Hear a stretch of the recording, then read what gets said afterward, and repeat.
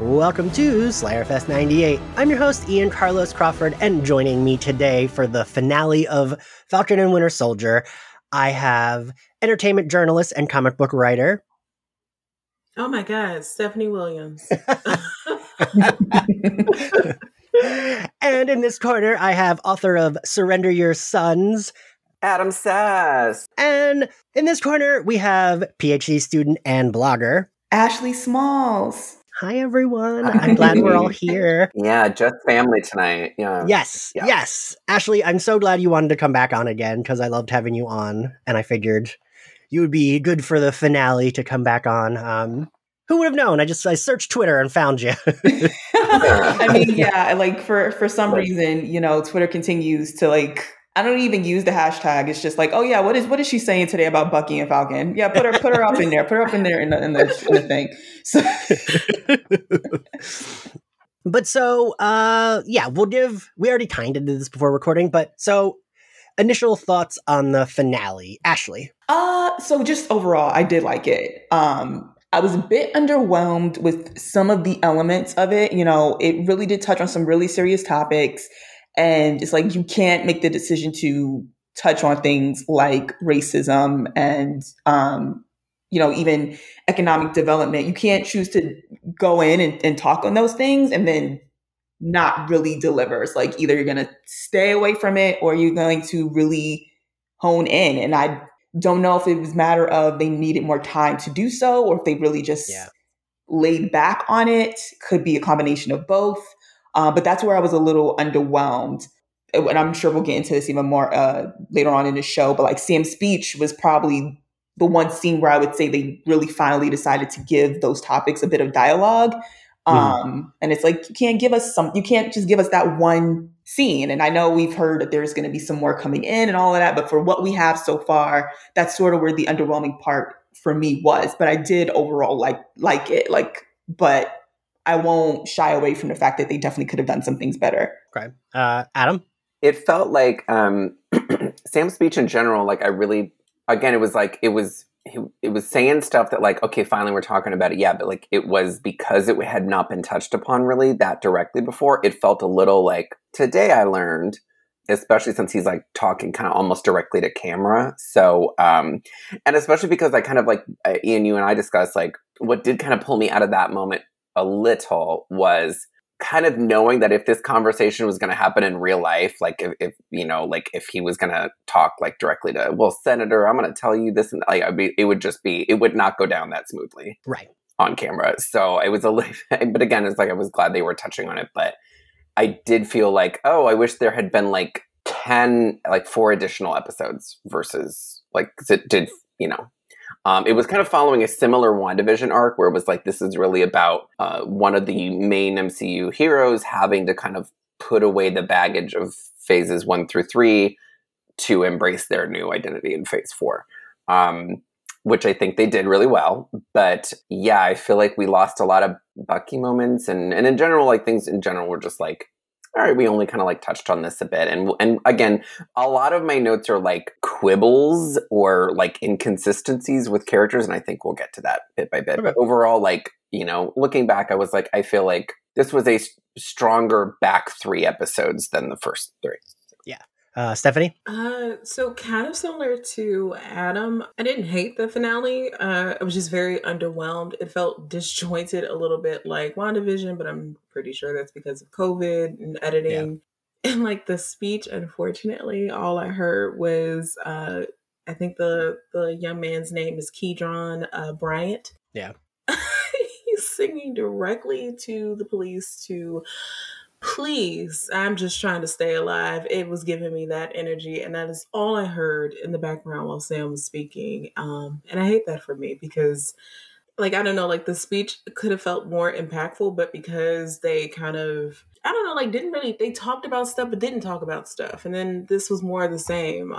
Somebody did Dodge Ram write this? So this was very Pepsi speech. I think that's how I've been referring to it. But I think if anything, I took more issue with, well, not even issue, but I thought it was more impactful in the show has been more impactful when it said stuff about race without actually saying stuff about race. So just in actions. So with John Walker and Io and that whole exchange. Yeah. And then also what happens at the end between like Isaiah's, I guess, reparations in the museum, and then Sharon Carter, and what happens with her at the end is just like, well, damn. So that actually is how we show disparities. So it was that, and then I was very pissed about Carly.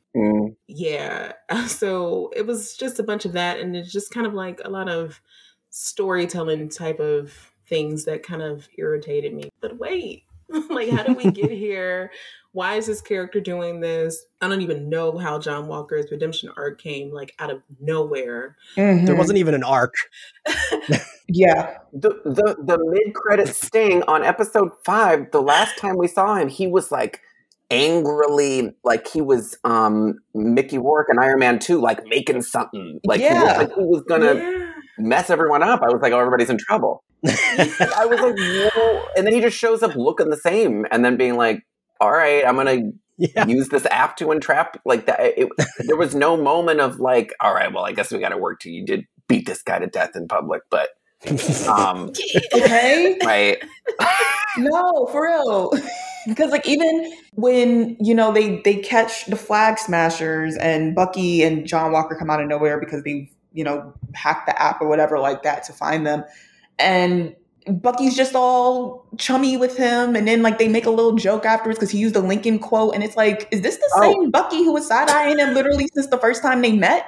Is this the same one? Like, how do you, okay, I get it. Their main focus is on the Flag Smashers. I mean, still a little weird, but right, I'm going to give you that. But like, I'm not going to be joking around with you. Oh, you used the Lincoln quote. Ha, that's not funny when it comes from me. Like, sir. From the beginning through the show, he was like doing the De Niro, like, I'm watching you kind of like when everybody else was like, all right, I'll give you a little bit of a shot. Like he knew he had this guy's number the whole time. He should be anyway.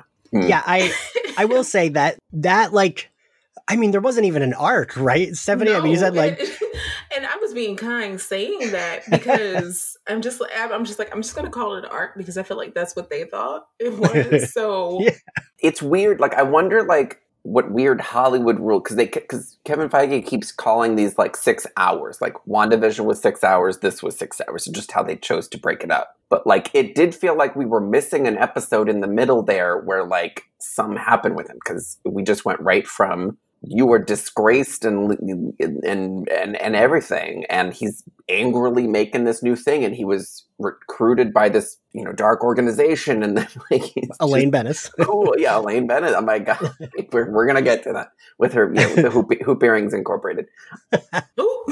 Yeah, like it was. She's looking great. I love. Yeah, it's like it felt like it was like, oh, is she trying to get him to like redo his image slowly or something like that? It felt like she's like our brand is crisis person who kind of came in, and I felt like if they had maybe drawn a little bit more of a direct line there between like oh, she's kind of in charge of him now. I don't know. But so I will say I did text both Stephanie and Adam on Friday to be like, buckle up, it's going to be a lot of Ian cried at this scene. While I could see the flaws of this, I did, like, even the corny shit, I would still end up being like, yeah. Like, I get it. Well, Ian, you're a puppet for this. I mean, I'm just kidding. I am. But when they push the button, you cry, yeah. The thing overall that bothered me the most, because I think, I mean, Stephanie and Adam, we talked about this. WandaVision also had a messy finale that wasn't quite what we wanted. This did too, but I felt like the show just was like consistently messy and didn't quite know what it wanted to say.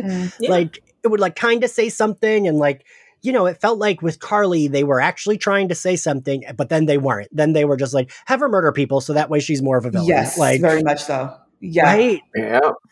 And not that it really matters, but the reveal that she was a teenager, too, like, I'm like, wow, you really did not help the case for me to like vilify this character and not feel anything that she actually doesn't get any chance at any type of redemption, because if anything, she was more, not even necessarily deserving of it than John Walker, but like, do an interesting thing with this character. She's way more compelling, and stick her in the Young Avengers, figure it out. Yeah. So I guess I would be more disappointed by the finale if I had felt more for the whole entire series, but I was just so middle of the road with it that this finale was just kind of like, okay, well, y'all wrapped it up. That was the finale.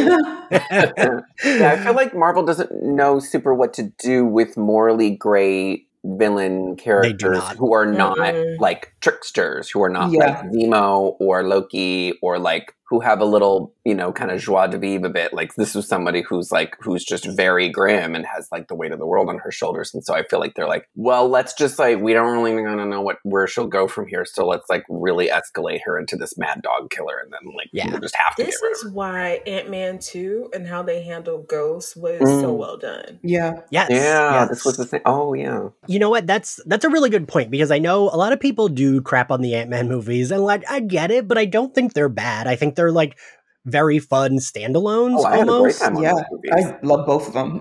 Yeah, and I thought Ghost was like, she was better done with like out having to be someone who's like winking at the camera and having fun. She was like fucking depressed, right?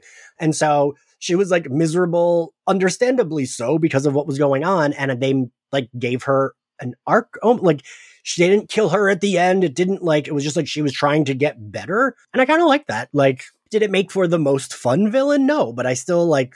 Right. I like the idea of that. And yeah, Adam, you're right. It's like, unless they're low-key or Agatha, where it's like, they're winking and laughing, they really don't know what to do with a villain. I actually have a lot of faith in what they'll probably do with Agatha next. Yeah. Like, because it's very clear that, that won't be the last time we saw her, and things like that. And I have a lot of, it's a departure from how I'm familiar with her from the comics. Right. And I feel like I don't know what the MCU particularly is going to do, so I wouldn't be revealing anything here. But like, if they do decide to bring her in with the people we've seen her with in the comics, I think they're going to do a really good job with her from what we've seen, because she's like that borderline. I don't think she's necessarily like Loki, but kind of in that same realm of, she might have these ulterior motives. I mean, honestly, we even see it a bit with what they did with Zemo in this season. Yeah. It's like, we know he's a villain, but, he's helping out. He's doing this thing. He's telling, the kids in another language, don't trust them over there. But then we see him dancing in the club. And it's like, of course, he ended up being one of the popular characters this season. And sadly enough, one of the more developed than, I would argue, even their main characters. Yeah. And so it really just shows how much, their writers clearly have a lot. I don't know if it's more fun or if it's more experience with those characters. Yeah. And then when it's like, we have this, I'm putting air quotes around, bad guy like Carly, who's like, they're not bad for the sake of being bad. They're bad, and that term bad is nuanced, because I don't know if I would really say that Carly is bad. Like, her motives in the beginning was very much understandable, and then out of nowhere they had her blow up a building. It was very clear. It was like, oh, she's making some really, really good points. Have her do this really weird thing that comes out of nowhere, so that everyone knows to not be on her side. Because otherwise, I would have been very much like, when she was going up against John Walker, I was like, y'all are not going to let John Walker take this girl out. She just, if you go and do something to her, like, it can't be at his hands. I be damned. Right. But, it just truly, it really shows how much they struggle with writing those characters. And I'm a little weary of it, because there's future characters that should be coming in that's a little in the same ballpark. And I don't know, especially in this story that's attached to, Falcon. So it's just like, I'm very much disappointed in how they wrote her, and definitely, of course, disappointed how they ended her story. Because I don't think because even her ending seemed out of character. The whole yelling at Sam to fight back, the whole, even if I die, it just didn't make sense to me. And it was very clear that somewhere along the way, they were like, she's making too many points, start making her do crazy stuff. And it was just truly disappointing. I don't really know if more episodes would have helped with that. I think it probably would have made it worse, since they very clearly weren't trying to clean up that mess they made with that character. So, well, I mean, they even had her start to like call Sam's sister and make little and threaten kids. Right, like it was like really sinister stuff. And I'm just kind of wondering, like, I don't know. There seems to be kind of like a female like anti-hero villain thing. Who, like, if they're not played by a seasoned character actress, it's like you can't have them joke. We can't Yeah. have them have a personality beyond their like really out of control agenda that's really kind of like goes all over the place. Like even with Ghost, like it was not a lot of, you know, again, like they wrap that up in a nice way, but like they're not bringing the same energy to them that they would to even like, I mean, even like a character who like, I know they reference like Killmonger a lot with, you know, in reference to Carly, sort of like the sort of like, you know, like talking points good, but like, you know, way of going about doing it not good. They let Killmonger have like a ton of jokes and personality and exchanges and stuff there. But like with Carly, I felt like it was like, we gotta be no fun. It's the Medusa treatment. Ooh, what's that? Like just treating these complicated, and I put quotes around villain for female characters where it's either one way or another. Like they're just not given the complexities that they deserve because what they're dealing with is complex. But the way that they are like shown to handle it is very one-sided and just not fair. Because like whenever Medusa pops up, it's just like, oh, this evil woman. But it's like, oh, but like, do you know how she got there? And that just kind of sucks because, you know, Carly is somebody who is, again, like this young teenager who is essentially lost in the shuffle of the system, like a bunch of other people who were displaced when everyone came back. So like, why not explore that? Like there's some parallels there to just the foster care system in America. Like there's so many different avenues that they could have taken with her that involved a little bit more imagination, allowed them to speak on more topics too. Yeah. It just really sucks because very similar to Killmonger, like Adam brought up, like she had points. Did she do some things that were terrible? Yes. But also no different than really John Walker and his war crimes and Battlestar and all of that. So, you know, a teenager blowing a building up, terrible, but adults make terrible decisions as well. And I don't know, like there was just I think it really more so speaks to possibly the writer's room and just the overall handling of female characters that writers probably need to interrogate. I think a lot of male writers get like petrified to write female characters. They're like, I'm going to mess this up. I'm going to say something wrong. Like, so I'll just do nothing instead. Yeah. Just kind of like, well, then don't do it.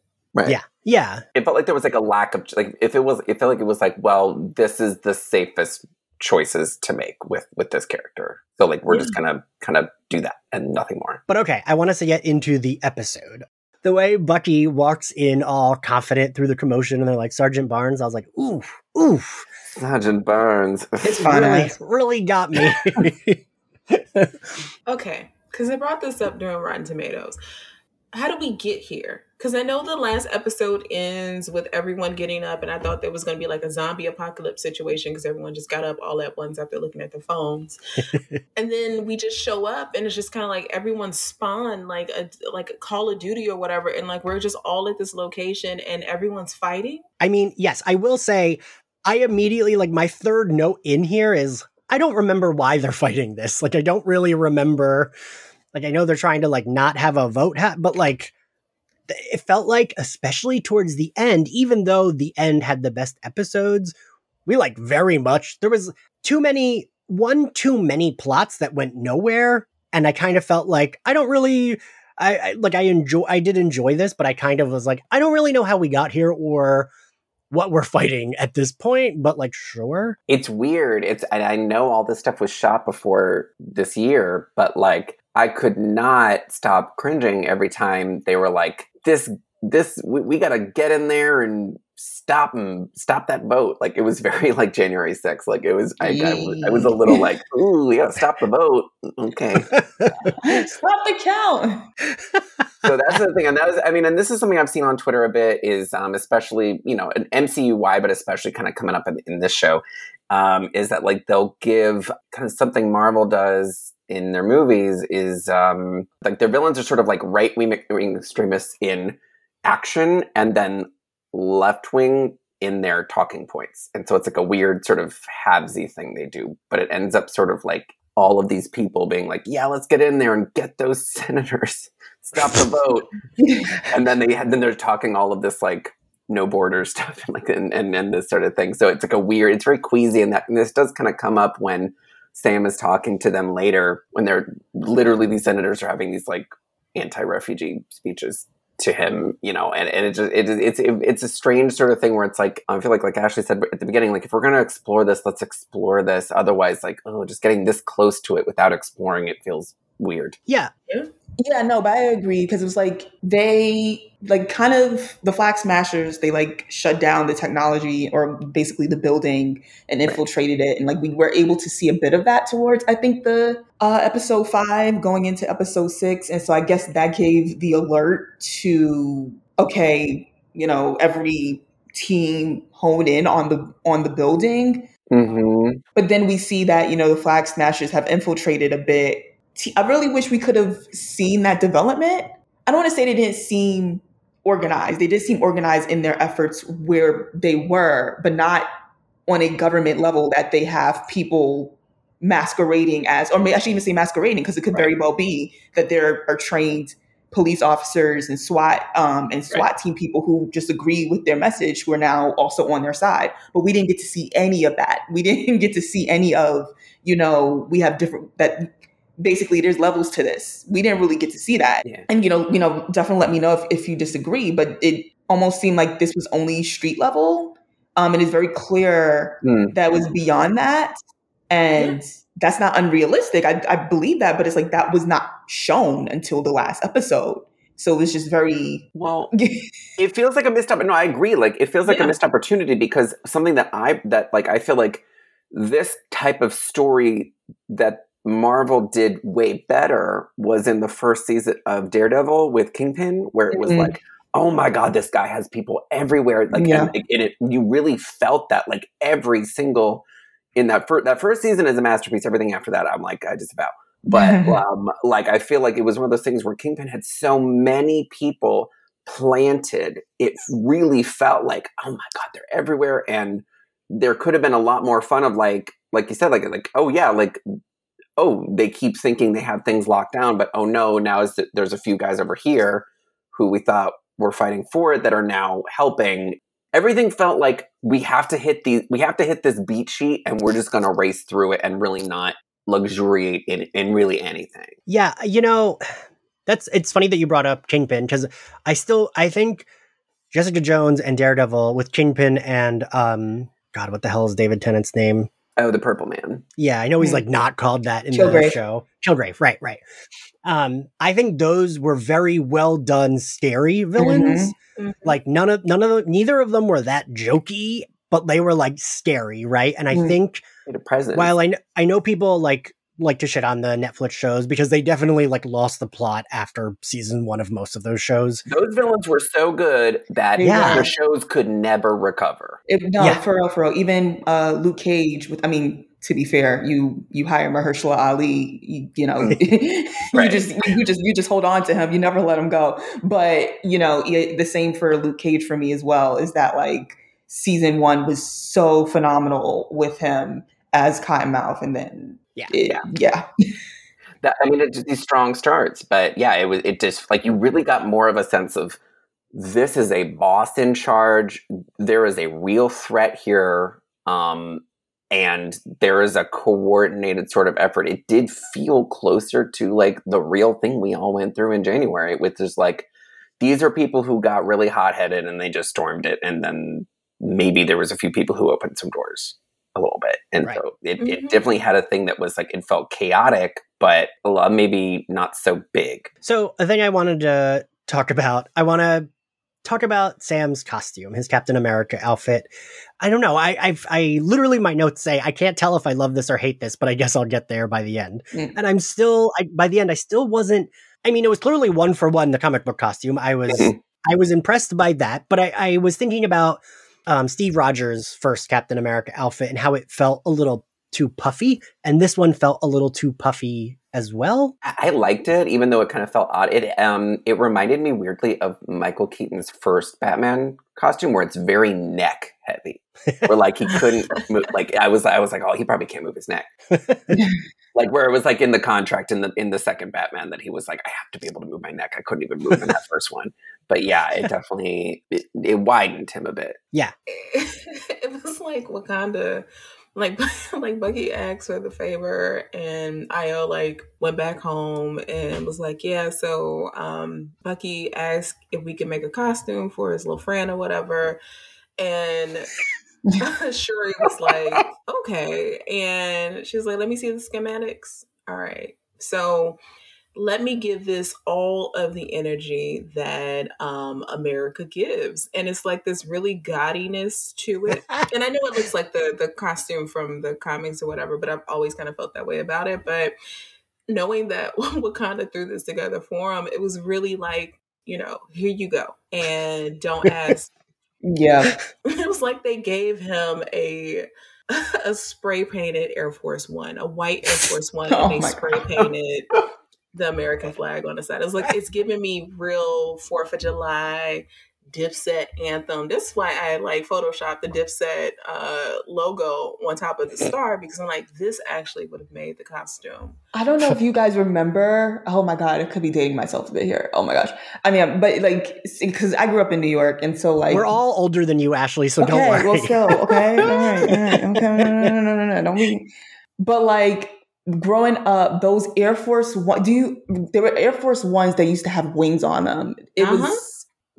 I did not join this trend. I had my Air Forces, but I tapped out when people were doing this. But like that, it was very, very much like those sneakers with the wings that people were wearing early 2000s. I think definitely for me, the helmet was a no. I shouldn't even say helmet, but like just his headgear was a no. I love the wings, of course, but I definitely wish. I don't know, there's a part of me that's like, yeah, they're sticking to the comics. Like there's that sort of feeling when they really do just really take something out of the comics that makes you happy.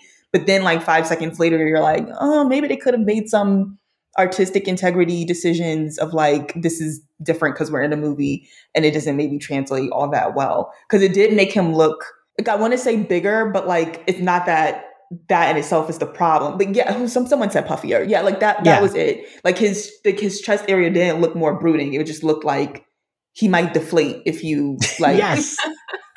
If Patrick kicked him too hard. It was George Michael in Arrested Development wearing that fake muscle suit. We've been watching Anthony Mackie in like 700 of these movies, and so we know how slender like he is. Yes. And we know his like neck is very slender and everything's slender. Like, and just to put him in this big dude suit, I don't know. I watched Mortal Kombat over Zoom last night with my straight best friend, and which, if any of you want like a smooth brain, fun, fucking violent as hell action movie, go watch it. Yes, I did. I watched it. We do. Oh my God, I want that. Yeah.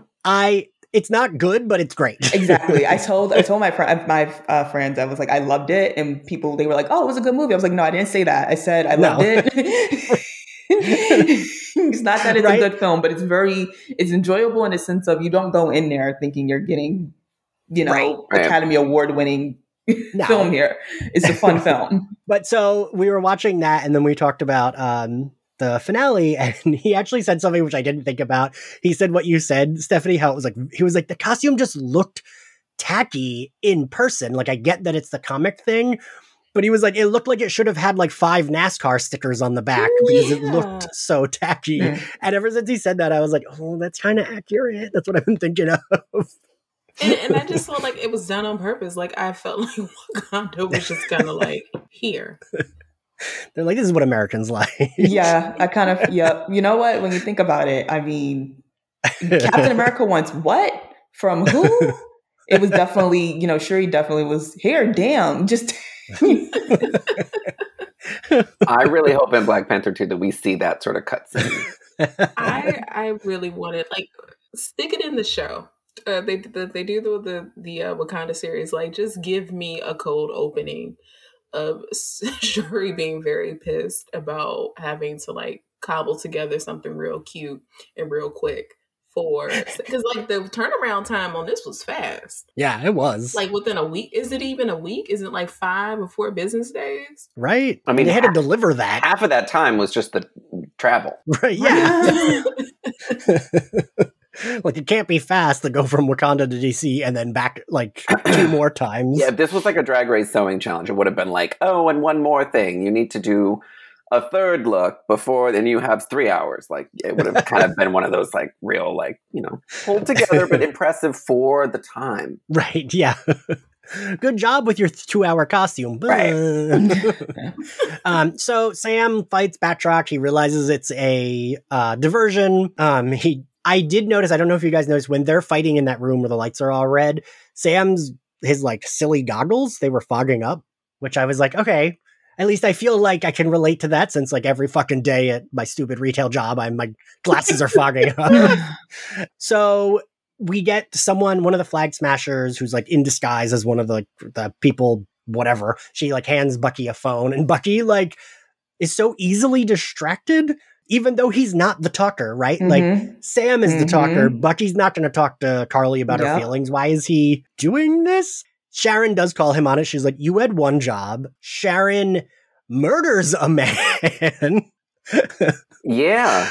That scene caught me so off guard. So when she bumped into him, I was like, oh, cool. Like, she probably can't take him, but like, she's gonna be like, I thought it would be like, oh, an electrical bolt to knock him out. But like, no, she melts his skin off with whatever the fuck she put on him, which just, I mean, we'll get there, but like, Well, let me just say, I would just want to bring up these little scenes where they really do just get out of character. Because the Bucky thing also reminded me of when they were in, why am I blanking on where they were? Madripoor? Thank you. Oh my God. Okay. Oh my gosh. I was like, they went 1,000 places, so I'm not sure. I know, right? I know, but like my nerd card is going to get revoked. What the hell? But yeah, they were, and when Sam's phone went off when they were in the meeting, that was it was just so very also weird to me, because I was just like, really? Y'all really haven't been, writing him to be the strongest. That was like the first 3 episodes that we were at that point. So, it was already, I wasn't a big fan of what was going on yet. But like, it was like, you haven't been writing him to be, his strongest self already. They're in a whole other country. Like, is time zone wise, like, should this even be able to happen? Right. Like, but just at bare minimum, you're telling me he didn't remember to turn off his phone? Like, does he even have an international plan? Like, like what's it was just very much like the script needed it to happen. So yeah, it happened, exactly. right? And in that same regard, we then fast forward to this, she's able to call Bucky thing. And I'm like, you don't give Bucky a phone. Bucky doesn't talk to anyone, even when they're right in front of his face. Like, you gotta, so it's just like, really, it just seemed very out of character of not, okay, all of a sudden she wants to talk to me on the phone. And there's this whole event going down where people are dying left and right. Am I really going to divert my attention right now? Seems kind of like she has a bunch of stuff going on. If she's making a phone call, it might be because she wants me focused on her, not what she's doing. It just seemed very, very, weird, out of character, unrealistic, but like, we need the story to move forward, and this is how we're going to do it. It was in Sam's character to want to try to read, like, he was doing Sam's dialogue with her. Yeah. Like, trying to reach her, and that, like, Bucky didn't give a shit about that. Yeah, Bucky doesn't care about that. Well, that's the thing. I feel like, every once in a while, like, again, their characterization of Sam and Bucky in this has been a little inconsistent, and it reminded me kind of how the first 2 Thor movies were before they finally settled on a good rhythm with Thor in Ragnarok that now carries through, and now everyone's like, oh, great, Thor's great. But, like, so shaky with the dialogue in movies 1 and 2. Like, so I feel like people seem to kind of like Bucky the best when he's this sort of sweet-headed boy a little bit who can be fooled and, manipulated into little certain things. Like, he's not quite as strategic. So again, I feel like, maybe that was going for that, and that's kind of more fun. That's like a more fun game, but like, they had not set that up at all, and that was more Sam's thing. Like, he had no relationship to Carly. Yeah, exactly. Like, I feel like Bucky and Carly barely had said much to each other. Like, he would just be there when Sam and Carly were talking. Mm-hmm. Like, she fooled him in episode 2 into thinking, like, like when she was hiding in the back of the truck, kind of like, so she has a history of like gooping him. But so then we get Carly's, like, she meets up with the other folks, and we get like the Carly that's like the one that we get here at the end real quick, where she's like, if we all die, that's fine. And they're all kind of like, what did you say? Yeah, no, it was very much, she was like, if we die, and they're like, wait a damn minute, when the hell did we discuss that this was a we might die mission? I don't remember that coming up in the last meeting. This is also where we get into the whole I say that they step out of character because they didn't build these characters, in my opinion, the way they may have. I don't know if I should say the way they intended or the way they thought they did, so that all of this makes sense. But it's almost like that whole, I don't know if they meant it to be comedic. I don't know if they meant it to be this is just how extreme she's become, and we're trying to do a compare and contrast to her and the other Flag Smashers. But like, it honestly, to me, was more so like, was even more evidence of just how out of character they were making her to be from the person we were introduced to in her cause in the beginning. Because while it was very clear, like, she was right in the sense of, there's so many people willing to carry out this mission because, like, her cause, like we've been saying, has had very great points. I can very easily see people hearing her speak and being like, yo, I'm in on this. I'm all for it. But, the whole radical turn that they made her take just suddenly, because we can't, have her making too many good points. And then all of a sudden she looks like the good guy. It just was very clear. Like, to me, I was very much understanding of those people giving her the side eye, because it's like, wait, why we can't just hop on one of these jets we done stole and, do this another day? If that's the case, like, let's hide out for a bit. Like, do we really need to go to dying immediately? Exactly. Like, I don't know. We got a van we done take. We got a van we stole, a helicopter. Like, we got, they done brought out a few Avengers for this. It's okay. Let's pack it up. Let's regroup. Yeah. Well, it also felt like going against the stakes that have been raising from the beginning, which was, this is about their super soldiers. These are the only super soldiers left. There was a whole big importance placed on this serum and getting more of that serum and making more of them to expand the cause. And then everything got stepped on.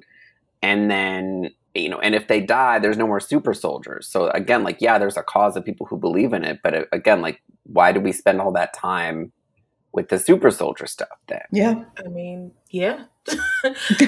very much so that. And then, like, towards the end, like, when they actually, get rid of the remaining super, because I had to rewind that several times. I'm like, wait, which van blew up?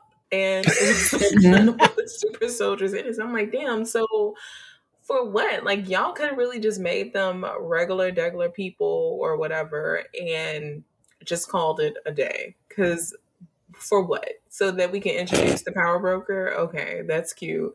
So that we can introduce John Walker? Okay, that's cute. Like, John Walker doesn't even take the super soldier serum in the comics. Like, he's augmented through some other process. It's just, because they handled it that way, it was just kind of like, so then why? Like, why are we here? Like, what are we doing here? I felt that way about a lot of the plot lines. After watching, I felt that way about a lot of the plot lines, like, for what was kind of how I felt about most of it, because it's like, all right, so then, like, we had these super soldiers. It felt like they didn't really do much. Then Grandpa blew them up.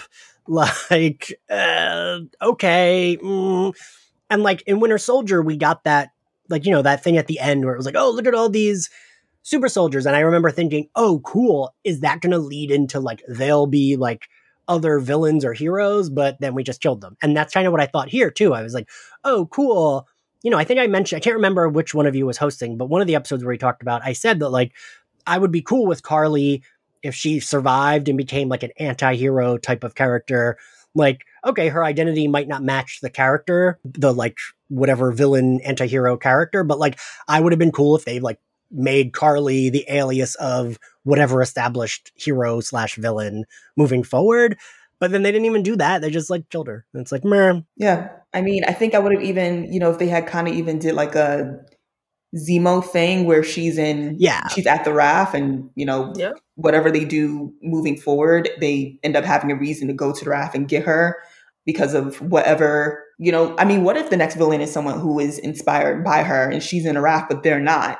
Right. And maybe she's the only person who can have a heart-to-heart, who can have a talk, or, who can, I mean, I don't even just see one person. Like, I thought the whole synopsis around all these people who have now been inspired by her, who we may not even see in this episode, carrying on her work, I felt like that in itself is a really good and interesting storyline, because it's like, we know they're moving forward with the fact that post blip, all these people are back. We have a bunch of people who are about to be displaced and their lives are going to be turned upside down from what it's been. I see that being an arc. So I see her being needed, and they just didn't seem to want to have to continue with the story anymore. So they just killed her off. And that was extremely disappointing, not just because I do enjoy the character, but I kind of feel like it was a cowardly way to wrap up such an interesting storyline with so much nuance that clearly needs to be dived in more in the future. It was like we don't want to have to go back to these really diverse, this really interesting topics that might take more out of us. Let's just close it up, have Sam give a speech, and then we're going to move on with the U.S. agent thing, because we all want to see that. Yeah, something I like. I mean, like, thinking about the super soldier thing. I mean, thinking about this as sort of the begin, because this was going to be the beginning, the total beginning of Phase 4. Like, this paired with what I was saying kind of at the WandaVision finale, which is, I feel like, if anything else, the super soldier stuff brought up in this show might not have fit any sort of thematic plot line going on in this, but what it does do is continue to lay that groundwork for Fear of Mutants that WandaVision did, which was, WandaVision was, this lady with powers took over our whole town, ruined our lives. These super soldiers like ran amok, and even this Captain America, who was Captain America for 2 seconds, ran amok. And with the super, like, so again, any super abilities whatsoever, like, need to be regulated by the government. Everybody in town is going to be suspicious, and so it seems like every single time they're kind of going to this well, it's furthering the public animosity. So I want to talk about they so often did this on the show, and I mean, I think Steph, you and I talked about it in the last episode, a previous episode, and I mean, at this point, I was like, oh, of course they're doing this. Like, Carly is almost sympathetic about murdering Lamar, and I was like, okay, she's at least acknowledging, like, I'm sorry, because she did not try to kill him. We saw by her reaction. But then, like, her immediate, like, to have to make John Walker seem like he's in the right, they immediately then have her say, like, his life didn't matter to me, and it's like, oh, yikes. How right? Character is that? This is someone who's literally fighting 4 people, like... So just, like, why would she ever say something like that? Like, she's not... And it made me upset, because I know from both the last, time I was on the show, and if you follow me, if you know me, I don't like John Walker. I really hate him. I hate him in the comics. I hate, so much love to Wyatt Russell. The hate I have will never be extended towards you. You're doing a great job, because I am continuing to hate this man. But, like, it's very upsetting to see them try, not only try to give him a redemption arc, but even between the fact that they rushed it and then they ignored so many other elements of what he's done to give him one. And then, to have Carly say something like that, like, her entire story is supposed to be about the fact that, like, she sees these people who are in these positions of power, and it's like, you're forgetting the little people. You're forgetting the people who don't have as many resources. You're forgetting the people who don't have as much money. But yet she's going to say his life didn't matter about a marginalized man who was already kind of being seen in the scenes behind his best friend. I don't really see her doing that. I'm not saying he would have been top 10 on her list of important people. I get that. But, like, that's very out of character for her to say something like, he was, he was kind of getting away, but it wasn't my intent. Like, no, it's very clear that they struggled. You know what? No, I'm really tired of saying that they struggled. They did not want her to be seen as a good person. That was really what it came down to. But it's not even just that she was making good points. She was right in the sense of smaller people. I shouldn't say smaller people, but people who don't have the same means are often overlooked. And when you give them someone who is willing to fight for them, and that is both true in the story and in real and in history. It's one of the worst fears for people in power to see people like that organizing and getting together and saying, we're not going to shut up. We're not going to do this. And it was very clear that every time she was making, she was becoming more and more of a voice for people like that. It was like, okay, let her say something really wild. Let her do something really wild, because this isn't it. And that is just extremely upsetting. And we see it.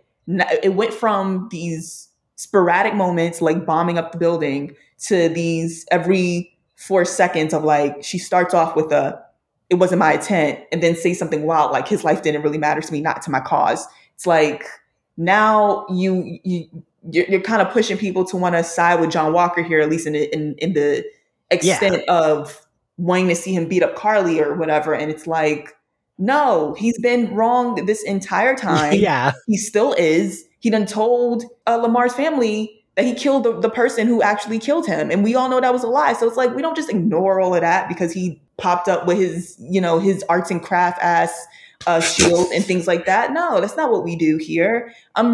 This is really where the writing goes from just kind of like disappointing to upsetting me. Cause it's like, this wasn't a matter of you didn't have the skills. It's very clear here. This was a bit of an intent. We can't have her look too good. And it's like, I think as a writer, you should ask yourself, when you're developing someone to be so nuanced, and it's like, damn, why is she coming across as such a good character? What does that say about the actual plot? That is literally your own story speaking to you and saying, maybe these things are meshing as well as you think they are. Maybe you should go back. It's very much that. And it just goes back to, I think a point that I mentioned, like for a lot of stuff in this show, like the characters that they have saying certain things, like Zemo referring to Carly as a supremacist and the serum as a supremacist serum and all of this other shit. Like it just doesn't make sense, because if you're building this show on wanting people to connect to it by seeing real life things happen in it and drawing those parallels, like Sam going to the bank and everything else, then like, why the hell do you have characters that in real life, it wouldn't make sense for them to say anything like that. It just does not click. So to have Carly, this biracial woman, say this about a Black man, like that is wild as hell. Like that just doesn't make any sense. And I get what they were going for, but it just doesn't click because that's not how, like what we hear in real life. And you can't have it two ways. Like you can't have it where you're trying to set up this world that is still bound by the same limitations of the real world that we live in, but then have characters say shit that just doesn't add up and is not even at all close to being reflective of how that would go. Because when she said that, I was like, wait, what? Like, why would she say that? And then also, why would John Walker react in the way that he did? So I don't know. Like, I want to know what this outline looked like for these 6 episodes. And I want to know. Stephanie wants to see the notes. I want to see these notes because I need to understand like the reasons. And is it because it's on Disney and you believe that if you have, certain messages given by certain characters that it's going to go like under the radar or soften the blow. So Disney is more compelled to like allow you to tell this story. Sure. But it's just, I don't know, it feels very disingenuous. And then you have people, and actually one of the Marvel's on the way stars, drawing very just conclusions that don't make no damn sense, saying like you can have differences, but once you get radical, that's a problem. And there's conversations to have on both sides. And I was so mad about that tweet. I know, but like he isn't the only person who probably came to that conclusion after watching this show. So like as a writer, wow, like how irresponsible that this whole entire thing was. Yes, and like also that it ends with her dying, but she's like killed by a woman who is white and secretly a villain is like and gets her freedom at the end. Yeah. Like you still have Isaiah like having to live like low key and still be dead, and he gets a thing at the museum at the very end of the exhibit. No reparations, no nothing. Probably didn't even get brunch. Okay. I didn't even get brunch. And it's just, and that's what I mean. Like when that happened, and then also Sharon Carter getting her freedom. Like, okay, whether that was done intentionally, I feel like I would be giving them too much credit, but in an unintentional way, like that actually to me spoke more than Sam's speech, because his speech was a lot of "we speak," and I'm like, okay, you're doing a lot. You speaking a lot of French right now, and it's not working. Okay, but I will say I want to keep us moving through the episode. The scene, the first time I like got choked up was like I love the helicopter scene. I kind of liked what he was doing there. I liked that we got to see that his these wings seem stronger than the previous wings, right? Yes. Yeah, and so like, you know, he can repel the like helicopter blades and stuff. I liked that. I thought that was a good action scene, and I liked that it was a woman that was able to like a woman of color was able to be the one that was like, okay, I know you're going to do this. We're good. I mean, he put a lot of faith in a woman. And it's someone he like did not know who is a senator or whatever. I would have been a little weary about that, but I liked that. I liked the way that action scene went off. And I like that he comes in time, you know, John Walker and Bucky kind of failed to stop the super soldiers. They're knocked into like this construction site when he does pull up the truck. And some dudes, there's like an older man who's like, that's Black Falcon. And some other guy's like, no, that's Captain America.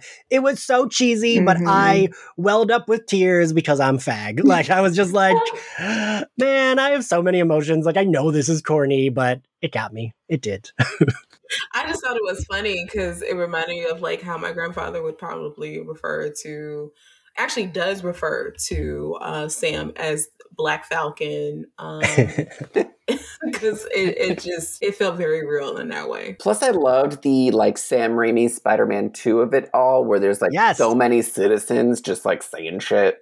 It's just like chatting. I'm like, why are you all out so late at night? Right, they're all like high five, and there was a lot of, you know, people focus, which I it was. That's when I'm like, okay, we're doing the comic book stuff. Like, I think the more they lean into that kind of like corniness, the more I felt like, okay, the show is moving. Okay, because I do know that it's corny and comic booky, but I like when they do shit like that where it's like, oh, the crowd's like happy to see their hero. Like that shit always fucking gets me. I don't even like those Spider-Man movies, but yeah, those scenes make me emotional. Well, any like titular line moment, you know, like Dark Knight. He's the Dark Knight.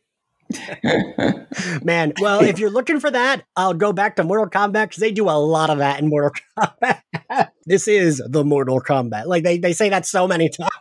Shut up, they don't. Oh my god, they do, and then they do finish him. It's like yes.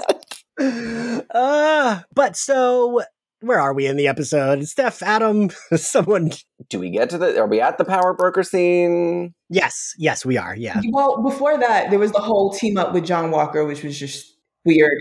I just want to make my feelings known about it. Is that like I understand they may have been a bit of a we can't really not trust him sort of, you know, thing because they were focused on Flag Smashers, but at the same time, it was just like can't exactly be putting all your faith into him either, since he's completely showed his ass the past 2 episodes. Right. They once again have Carly going out. I mean, at this point, you know, they want her to be they're doing their best to depict her as a terrorist, and even though that's out of character, that is now who they've decided she is. So she's now trying to push the car full of senators off of a cliff. And then we have John Walker, his arts and crafts shield is on his side and all broken up. And he runs to instead, you know, keep the van from falling. And this is sort of the beginning of his redemption, even though we just watched him slice a man open with the shield 2 episodes before. An innocent man. Like, yes, an innocent man who had nothing to do with his, you know, friend's murder. He killed him. He did just kill him. It wasn't like he just, you know, and I'm, you know, there's no easy way of like dealing with death or murder, but it's like death. This man kept slicing into his chest over and over while there were cameras on him. And then let's, you know, I don't even want to spend too much time on the fact that like he did that and he's just walking free. But and I know like we also talked about this, I think in the last time I was on here about like there may be these side effects to the certain strain of the serum that he received and things like that.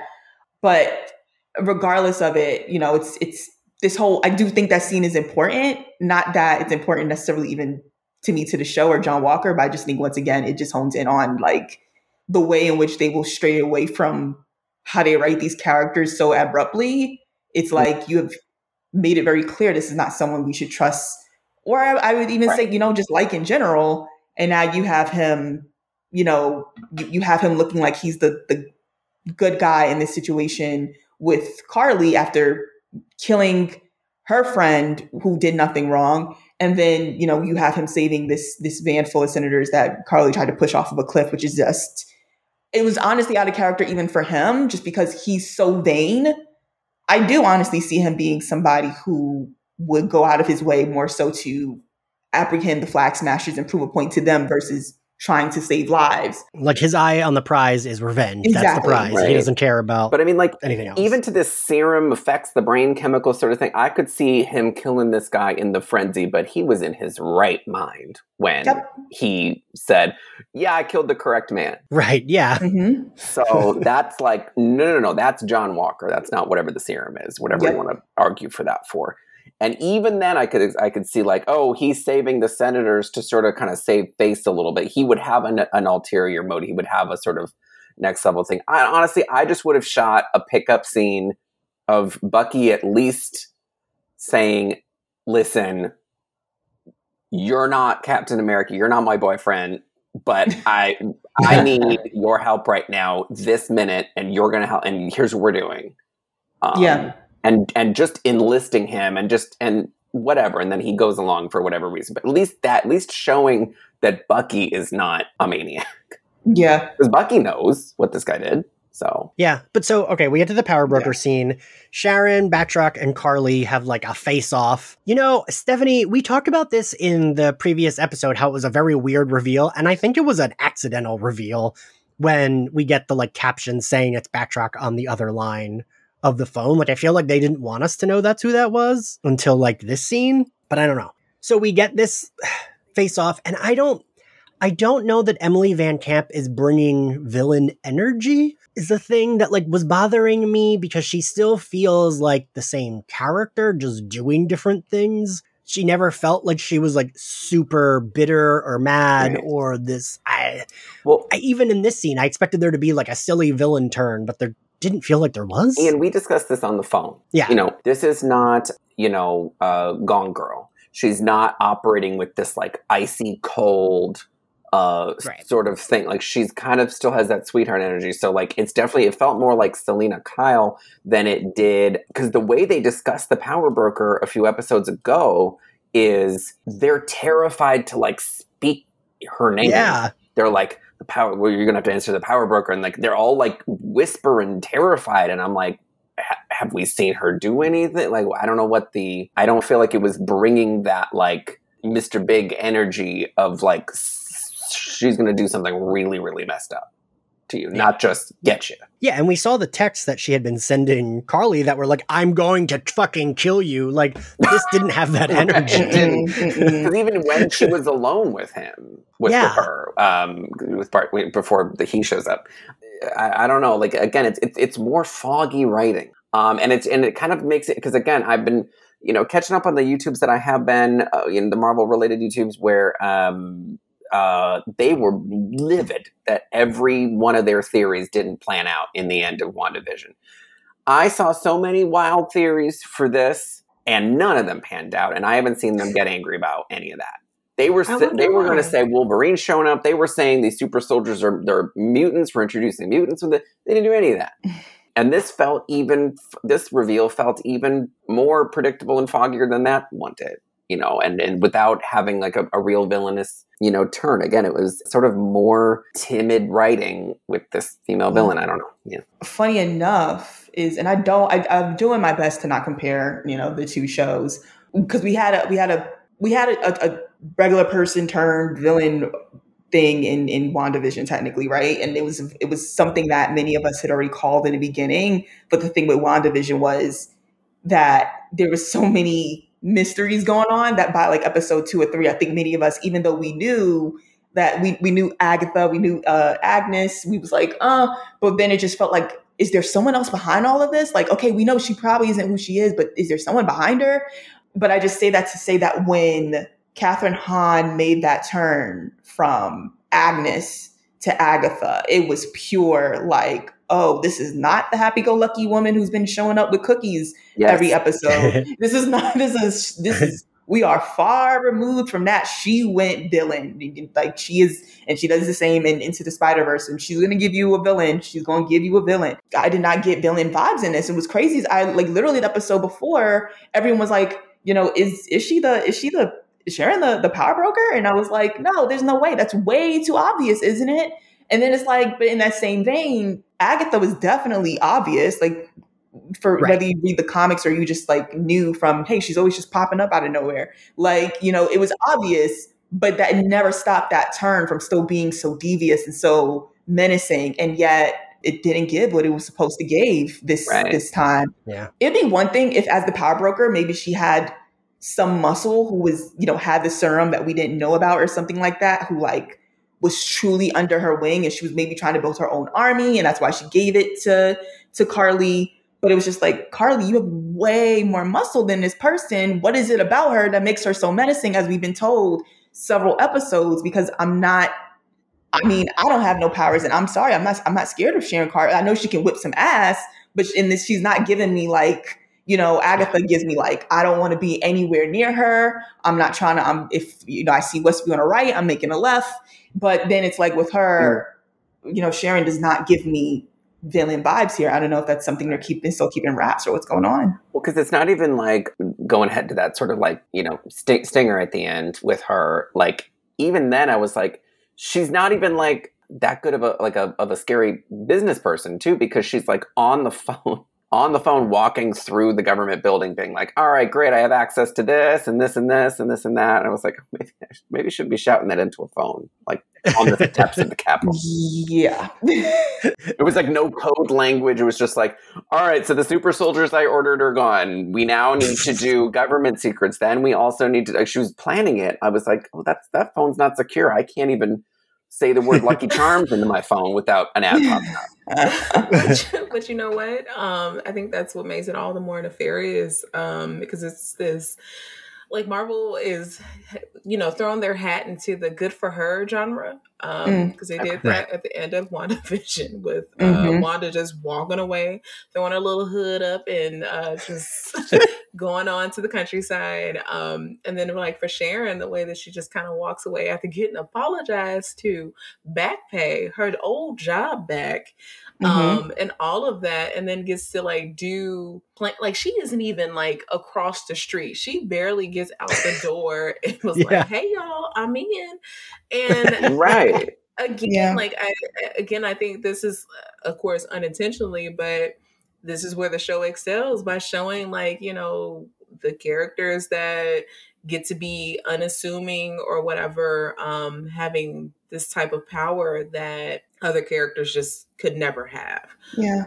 I would have been nice if they would have made Sharon Carter like just more like really showed her being like this evil entity, but also the same way they kind of still do that by just letting her exist as a white woman. So you said it. Yeah. I think like a scene without us knowing who she was yet, but seeing the power because so far really the power we saw was like, with like one press of a button, she can have all the Madripoor coming after you. Which it's scary, but like, I would have loved to really see the power that the power broker, like the full extent of it, I guess, before then seeing who it is. I think then she wouldn't have had to, actually be menacing, because we would have this sense of power that she has attached now to, an actual face. I think that would have been great, but we really didn't get that. And then it was also a little confusing. I mean, I don't know if it was confusing for you guys, because like she had all these goons coming after Zemo and Sam and Bucky, but then she was taking them all out. Right. That's weird, right? Right. I think here's the other thing where like it just comes down to poor storytelling is they split the focus from, so you have sort of this one character power broker that you're not investing as much into, sort of WandaVision had the one villain, even though we all thought Mephisto was behind the corner. Like there was the one villain, and then our hero Wanda was, that. But like I feel like in this one you had power broker, but then you had Contessa Valentina, who is another sort of power everywhere villainess. She seemed like the power broker. Right. Up until we got that reveal. And so like I feel like the vibe we had with Contessa Valentina was the energy they wanted with the power broker. Like I feel like they should have at very least had Sharon Carter meet up with Contessa Valentina, or like she leaves the hearing and then she runs into JLD and says, all right, great. So plan B is out. We got to go do this, and show that she was part of this larger organization. And I said this to you on the phone, Adam. I think they should have held off on that reveal of Sharon Carter till that last final beat. I think it should have been Yeah. she gets her redemption, she gets her job back, blah, blah, blah, blah, blah. And we're like, okay, cool. She's back in. She's going to be part of the gang. And then we get the reveal of her on the phone being like, ha ha ha, I'm the power broker. Fuck all of you. Right. I think that would have been a way better reveal than like just kind of like farting it out. Like, oh, she's on the phone with back up. That now she shot Carly. Because also then there would have been a little bit more mystery of like, she shoots Carly, but maybe you think she was trying. But like, there's no mystery. Because, she's not shooting her to save Sam. She's shooting her because, like, doesn't want to get, like, revealed. Yeah. It would have been savvier writing. It would have definitely been the Gone Girl thing of, like, wow, this is someone who is really not telling the truth to anyone, and she's really white woman tearsing her way through this very cleanly. And, yeah, that would have been a great ending. That would have been a real gotcha. So they finish. Sam comes in. Captain America's holding Carly's body. We get that very, like, I like that, like, I saw everyone else talking about it, and I was like, oh, of course I made the Dare reference. I was like, oh, this is very Angels in America, and then everyone else is like, that's not really probably what they were going for, but in my brain, that's what I immediately thought they were going for. No, I did think that. And by the way, real quick backtracking, I was like, I couldn't believe they did the TV thing, or the movie thing, of Sharon and Carly both get shot in the stomach, and one dies right away, and one is just like, oh, I'll be fine. And the one who dies is a super soldier. Right. Yeah, the super soldier serum, as a kid, I never quite understood like the power levels it gave, because I always felt like, I mean, I started reading comics in the 90s, especially in the 90s, Captain America's powers were like all over the place. And I feel like in the movies, it's the same thing, because like if these folks are all super soldiers, one, I feel like some of them would have survived that explosion. And two, Carly definitely would have been okay being shot. Like, she might have been hurt because she's younger, sure, we can make that argument, but like, I don't feel like it would have killed her, right? No. That's why, like, when Sam is like, yeah, now we have a dead teenager, it was like, wait, when did she die? Because when they put her on the gurney, they don't throw a sheet over her or any of that. I'm like, oh, okay, she's going to be okay. They'll rehab her or whatever. And then during his speech, he's like, yeah, now she's dead. I'm like, but wait, how? No, what happened? Yeah, they kept painting this picture of like Carly really just wanting to die, like, because she was just like, all right, well, even if we die, and I was like, well, no one mentioned that, and like she gets shot once, and she's like, oh my god, like she wanted out.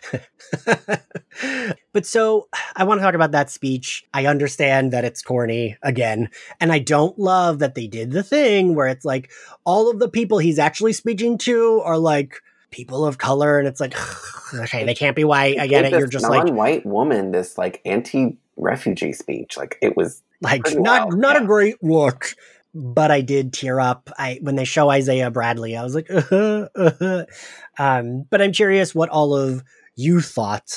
Stephanie, what do you think? I feel like a bad person because I did not necessarily find it touching. It was just very, very minimum. And I get that. I mean, just focusing story wise and what's going on in the show. I know Sam, like, Isaiah told Sam not to get involved and everything else, but I don't know, like, if anything, it broke my heart because this is the best that this man will get in this universe for the sacrifices that he made. He gets, immortalized in this museum, and like, that's just it. And there's no way that even comes close to being any type of, fair, a reparation or anything for what he had to endure, and it still endures. So if anything, it really more so just broke my heart because in just dealing with in this universe, that's the best that he was going to get. So it just sucked. Unfortunately, I don't know. This is why I wish the story would have, like, the whole series itself would have been more so of a focus on Sam uncovering the Isaiah Bradley conspiracy, and then, throw in some Flag Smashers, John Walkers, but like that being the main plot. Because then maybe by the time we get to this museum reveal, I would feel still heartbroken, but I would care a little more. I don't know. Like, it's just, I hate it here. Ashley, what do you think? So first off, let me start with this and just make my feelings very clear. I don't think they developed Sam's character well in the beginning of the show, in the sense of they did a really good job for Bucky. And, they could have done things better even there, but I think they did a much better job for Bucky, especially as we were going into his background in Wakanda and all of that. It was really cool. And then Sam kind of felt like he got left in the margins of his own story. And I say that to say that this is a speech that should have happened a lot earlier in the show. It should have been a beginning that could have then been developed more as the show went on. I hope I'm making sense there. Like, it's not something No, I agree. that should have been thrown in the last 10 minutes of the final episode to make it look like, oh, we're wrapping up the story so well. It's like, no. You're literally just starting to get to a problem that we were introduced to earlier in the show, and you just had them leave the house and never even really talk about it again. And so he needed some guidance. So he went back to Isaiah. You know, he finally gets his root. I mean, I think when they first became familiar with the Flag Smashers, I think they should have had the Falcon use his power even before he officially took on the Captain America, and maybe John Walker was being seen as Captain America. If he had used that power to like go to the senators, go to the people in power and sit, and, you know, they would have, of course, brushed him off. But I think that would have been trying to get their attention before they've been held at gunpoint. It was a very much too little too late, because even though the speech was I did find the speech heartwarming, but it came to be lackluster because it came in at the last minute. It should have been the beginning of something that should have been developed a lot further. And then even with the Isaiah Bradley story, it's like, that is something you gave us that in the last 5 minutes of the damn show. And it's like, that was something that should have been dealt with. I don't realistically see a Black superhero who is usually surrounded by, you know, these white superheroes, who literally just dealt with a situation where, even though he's been putting his life on the line, you know, he goes in for a loan and the bank is like, oh, no. Like, thank you for all you do. Love the wings, but no. Stark don't give you a little check. You know, it's like, after dealing with all of that, I don't see him then seeing how someone before him was treated so much worse and then just walking away until later on. Like, you know, like that's just crazy to me. And it's like, that's not something that should have been introduced episode 2, I think, or maybe 3. And then we come back to it in the end. Like, that's definitely, I think when we were listening to Isaiah's story, we were told that the nurse who helped him had signed off on his papers that he passed away. That's the only way that he's been able to live his life, is by being seen as someone who is dead. We never got to go back to, well, you know, now people get to know his story because he gets a corner in the museum. That's really for Steve. But like, did anyone change that paperwork? You know, like Steph was saying about reparations, like, you know, that he should be taken care of for the rest of his life, for the risk that he took. Yes. Is that something that has been touched on? His grandson should be taken care of. Like, for what we know so far, I'm sticking within the MCU about his grandson. His grandfather is all he has, you know? So it's like, will he be taken care of if something happens to his grandfather after all his grandfather has done? The least you can do is give him the comfort of, we can never go back in time, but we can at least make sure that your next of kin never has to worry about a damn thing after everything you've done for us. Like, you know, there was just nothing. Literally all we got was these words that were given at the last minute. And then, you know, he got he should have been given his own museum. But we got, you know, he finally got a statue, and it's like, it's nice, but it's too little too late. And it's not nearly enough compared to what I think they should have given us. But it's very clear they wanted to put a bow on the racism storyline and act like, you know, to me, like, you know, everything was great, and solved. It's not. Yeah. If they were trying to do this as like intentionally nasty storytelling, then it would be genius. But yeah, it seems dubious that because like they did follow this with giving Agent 13 like the most ever, you know, and even I think even they left John Walker with a lot. Like he seems fine, like right? They were just like, yeah, well, we have to do this and this and that. But like, yeah, I mean, I don't know what to, you know, it was nice, but yeah, what's the statue going to do for his family? So we get they kind of like, he gives a speech, then we have like 15 minutes of kind of wrap up, right? We get the Grandpa Butler blowing up the super soldiers, which I really was like, wait, who the fuck is that? When they cut to him, I had like no idea who he was, but then they, you know, quickly cut to Zemo being happy. And then we get Contessa with John Walker and his wife, and Julia Louis-Dreyfus is she's enjoyable to watch. I wish we could have gotten her as like the main villain in this show, because given like Karen Walker vibes, and but she is like, she's like playfully menacing John Walker's poor wife, who just has to sit there and like get all of this like catty little, did I do that? Like kind of like this wife feels like she's gonna have like a nervous breakdown because she's like, I can't nervously laugh my way through one more ominous second. But I will say, again, I said this to you, Adam, but I feel like Julia Louis-Dreyfus, she was like, you have me for 4 hours. That is it. I'm not doing any more. And that's it. So they gave her the same fucking outfit. I feel like they filmed both those scenes in like 2 hours. Because why the fuck were they meeting at the courthouse where he had his like Captain America taken away, and that's where he's getting changed? I was like, what are they doing here? They could at least have changed the camera setup to like a different direction. Yeah, that was. I mean, I love her, and again, she's bringing like a life force to the show that was not as present in the rest of the show. And I don't know. In general, I tend to like the MCU more when they are leaning a little more into the comic book, sort of like we're all having a good time here, and then we're going to talk about some stuff. And I do like when she brought that energy. What I've been hearing is that she's going to be very, very heavily featured going forward. Mm-hmm. I will love it. I will eat that shit up if she is. If she's in the court, she's going to be in the courthouse in like 7 movies. It's like, what? Yeah.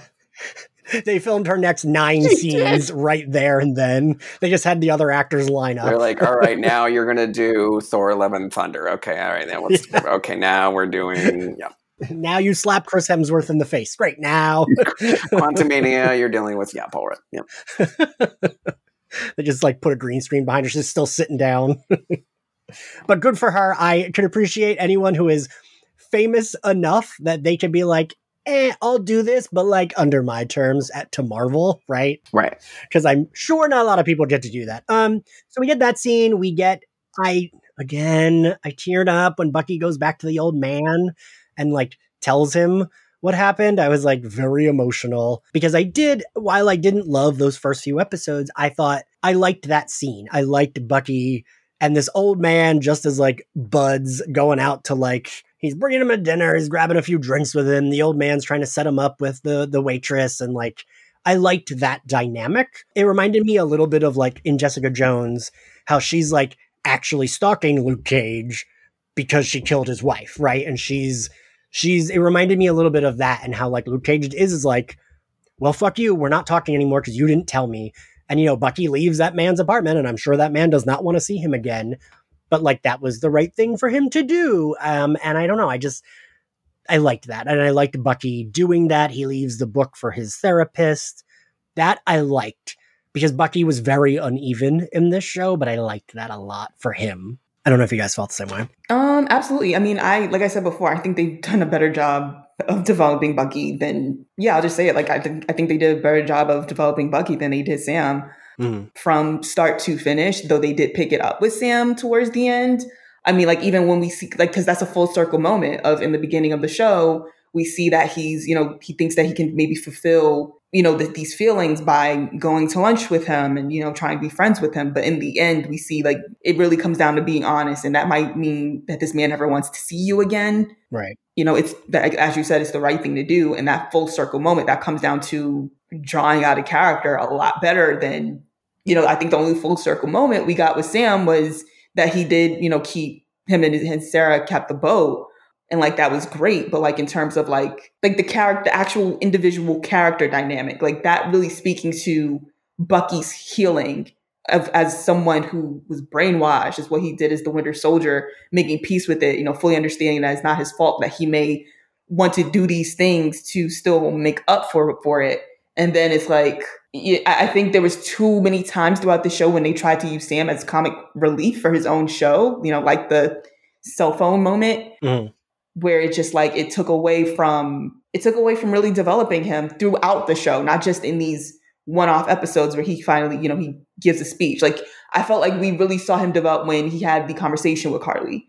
When he went in and he sat down, like that's Sam, and that's someone really we've seen exactly, even from when we saw him in the Captain America movies. When we first introduced to him, he's a therapist, he's a counselor, he's sitting, that's who he is as a person. It's not that he can defend himself, but he is the person who thinks, let me understand this person. Is this someone who can be talked to? I think they can be. I think that no one's listening to them. I think that if I do this, it's a way better resolve than, punching through the building. And I like that for a character.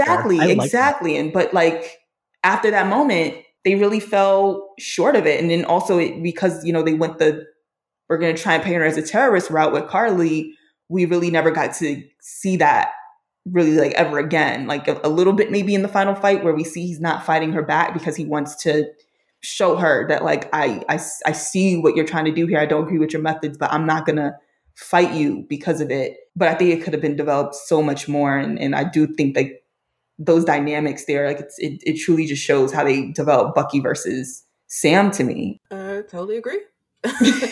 Because I actually was just emotionally invested in Bucky after episode 2 during the police precinct or whatever, and having like a little bit of therapy. And Bucky said to Sam, like when he really gets to the heart of the matter of why he was really upset with Sam giving the shield away is because, Cap gave it to him, Steve's right. So if Steve was wrong about that, then he was wrong about me.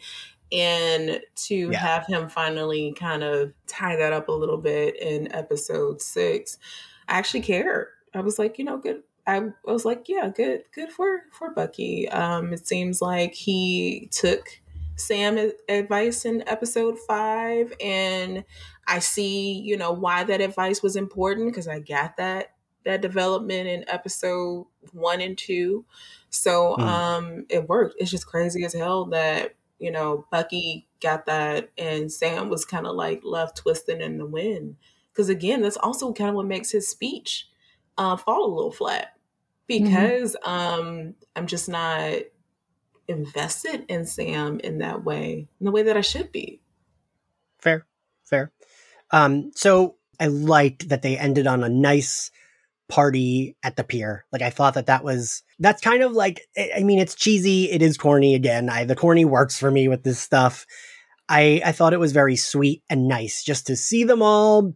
It's like a moment of joy. And I really appreciated that, getting to see these characters just have fun and have like a nice celebration. We see Sam's family again. I love Bucky walking in like the cool guy with sunglasses, the fucking ShopRite cake. And him trying to impress Sarah with the kids on his arm. I would have been the nephew who's like clinging to that arm for dear life with his head on it, being like, I love this man. That would have been me. Yeah, what did we think of this end? Because I really enjoyed it. I wish it would have been longer, actually. I thought it was cute, and I mean, I did enjoy it. I mean, I have a heart, so it did pull at those strings. It was cute to see Bucky, being the main attraction or whatever, and the kids on his arm. He's trying to impress Sarah, bringing the store-bought cake. So it was fine.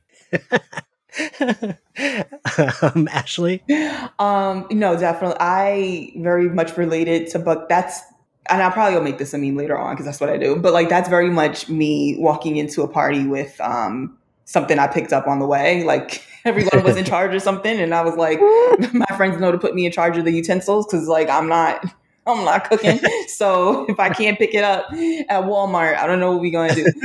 But I definitely, it was a good, it was a good wrap up. It was a good ending, the heartwarming ending that I think most buddy cop sort of shows usually end on, unless they're going to do a cliffhanger. And they did still give us a few, cliffhangers with some things that they're clearly going to try to dive into in future works.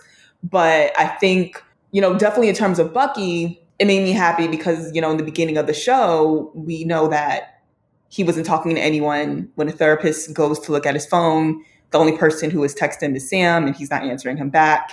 And so it's like, this is, of course, unfortunately going back to the fact that Bucky's story was a bit more developed in that we've gone from ignoring Sam's text and wanting to be alone and, hating the world a bit to him coming in with his cake, and maybe he has a crush on Sarah, and, he usually wears his jacket to hide his arm, and now we see him with his arm fully out and the kids are using it like it's a swing set. I think, that it just really shows the growth of like, he knows he's not alone. I don't want to go as far as like, he may see them as family, but at the very least, he now feels like he has someone that he can reach out to, Yeah. because for a very long time that was only Steve, and it, you know, he did lose the man who he revealed, well, that when he was the Winter Soldier, he did something to his son, but he has now developed this friendship with someone who has always been there. And I think that is going to be extended to future, you know, characters coming in because of development that's happened in the show.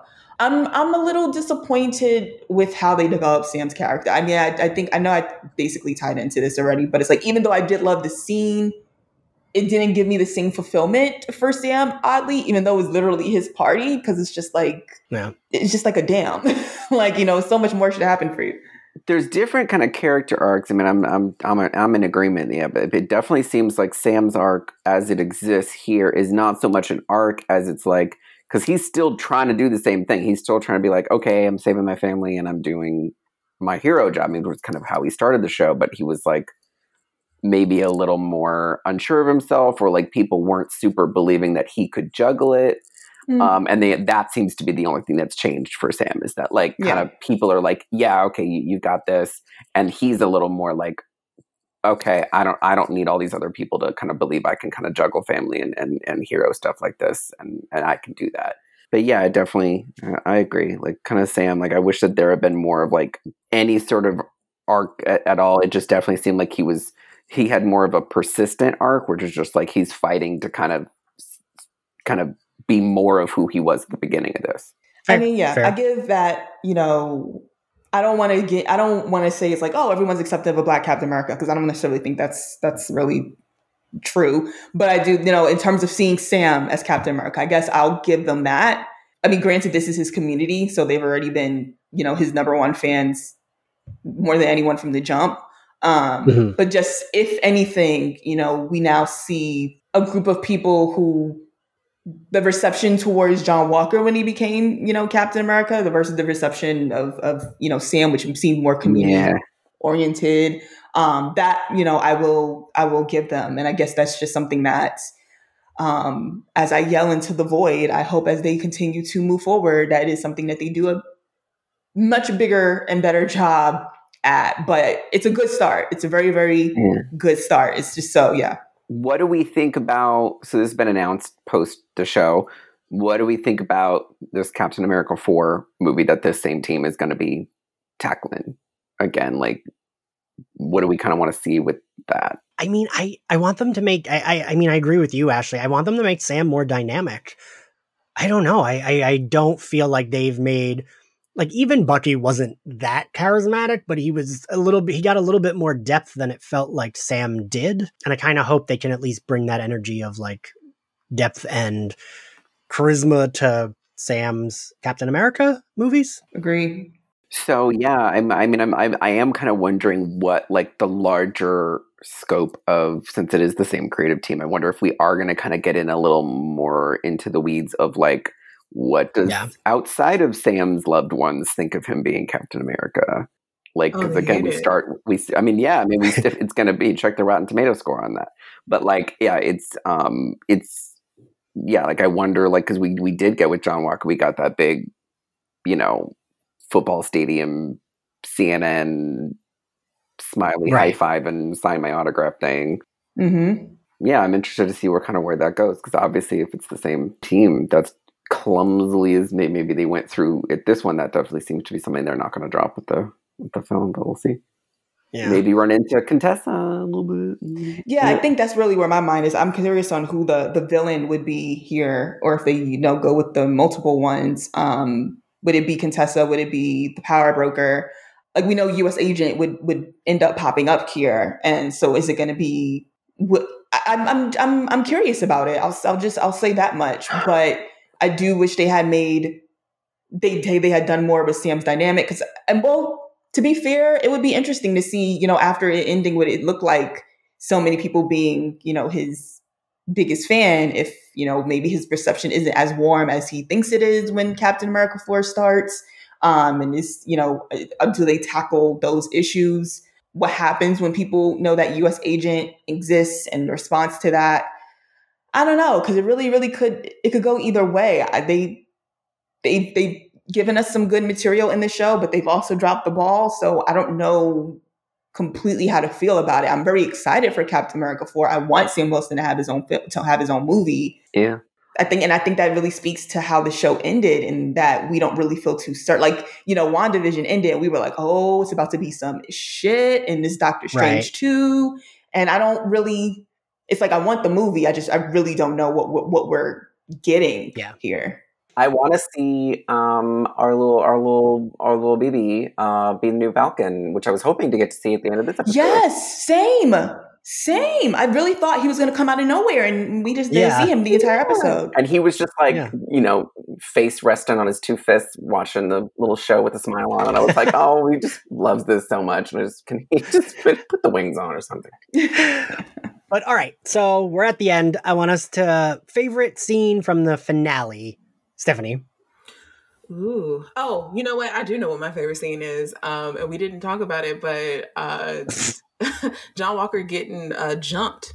It reminded me of the scene from I forgot the name of the Doom. I think it's the Doom one. I don't know. But anyway, like when Green Lantern tries to punch Darkseid and gets smacked into the wall, and then like the parademons beat the shit out of him, and like it was very much that. I loved it. I rewinded because it was just funny as hell, and I loved it. I want to see him. If we're gonna go the funny route with him, I want it to be every time he gets into a fight, it's his ass. Yeah. Adam, what was your favorite scene? I would say probably like I enjoyed a lot of the. I did enjoy Sam coordinating with the senator who was a pilot of the helicopter. I feel like that was a really like good marriage of like clever writing and like action execution, where those scenes seemed to vibe. That was like one of the few scenes where I wasn't like picking it apart with my mind, that I was like flowing with the show. Ashley, what was your favorite scene? That is exactly my favorite scene as well. Oh my God. Yeah, that is same. I think, it really speaks to him meshing who he was as Falcon into be like, not just I'm Captain America now, what did Steve used to do, but like how he is still himself and using this new technology that he has, but still, he has his red wing, he has this way of thinking, and he has this, this different way of thinking. He has this also his own techniques and his own ways of doing things is what I loved, and that he's still Captain America, and we're not getting a reiteration of Steve in which John Walker so desperately basically tried to be. He is his own person, even though he is taking the mantle. And I love that. Of course, I loved that we had a woman of color in the helicopter who had these skills, and you wouldn't know that. And she was ready to go. She didn't say a word. She heard him over the speaker. I even loved, he was very much not going to go so hard on the pilot. And then the pilot decided to get a little gully, as we would say in Brooklyn. And, Captain America goes, oh, you are going to deserve this ass whooping. And, as he's counting down, he completely throws this man into the depths of the damn ocean. Yeah. And, the woman's ready to take over and takes over immediately. I think that scene was really beautiful. It was a good coordination.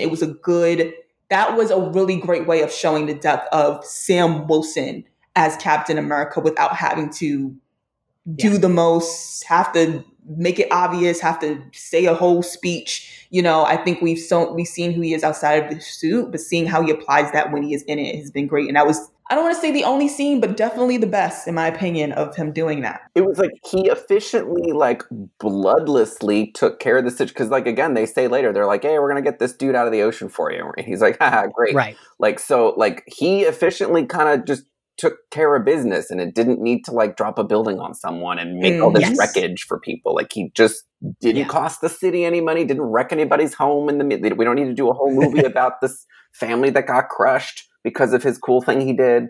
Like, he just took care of it. Yeah, that was my favorite scene too. I thought it was like a very well done action scene because, like you said, Ashley, all the moving parts and they all worked. It didn't feel like we were imitating Captain America. I feel like this is Sam Wilson as Captain America, I don't think Steve would have had the forethought to think about all of that. I mean, he also wouldn't have had a fancy technology Red Wing. That's not. Yeah, it speaks to his skills specifically. I loved it. Yeah. So now we're running a little behind. So quickly, we're going to grade. What grade do you give it, Ashley? I'm going to give it a solid B. Okay. Adam? B, yeah, and since we're doing like a retrospective of the show, it's a B. It's a B show. Okay. Stephanie? Give it a B. I also give it a B. Now, what grade would you give the series as a whole? Ashley? Okay, I'm gonna have to give the series as a whole a B- just for the first couple episodes. It really did a great job towards the end, but I discount that. Stephanie? C+.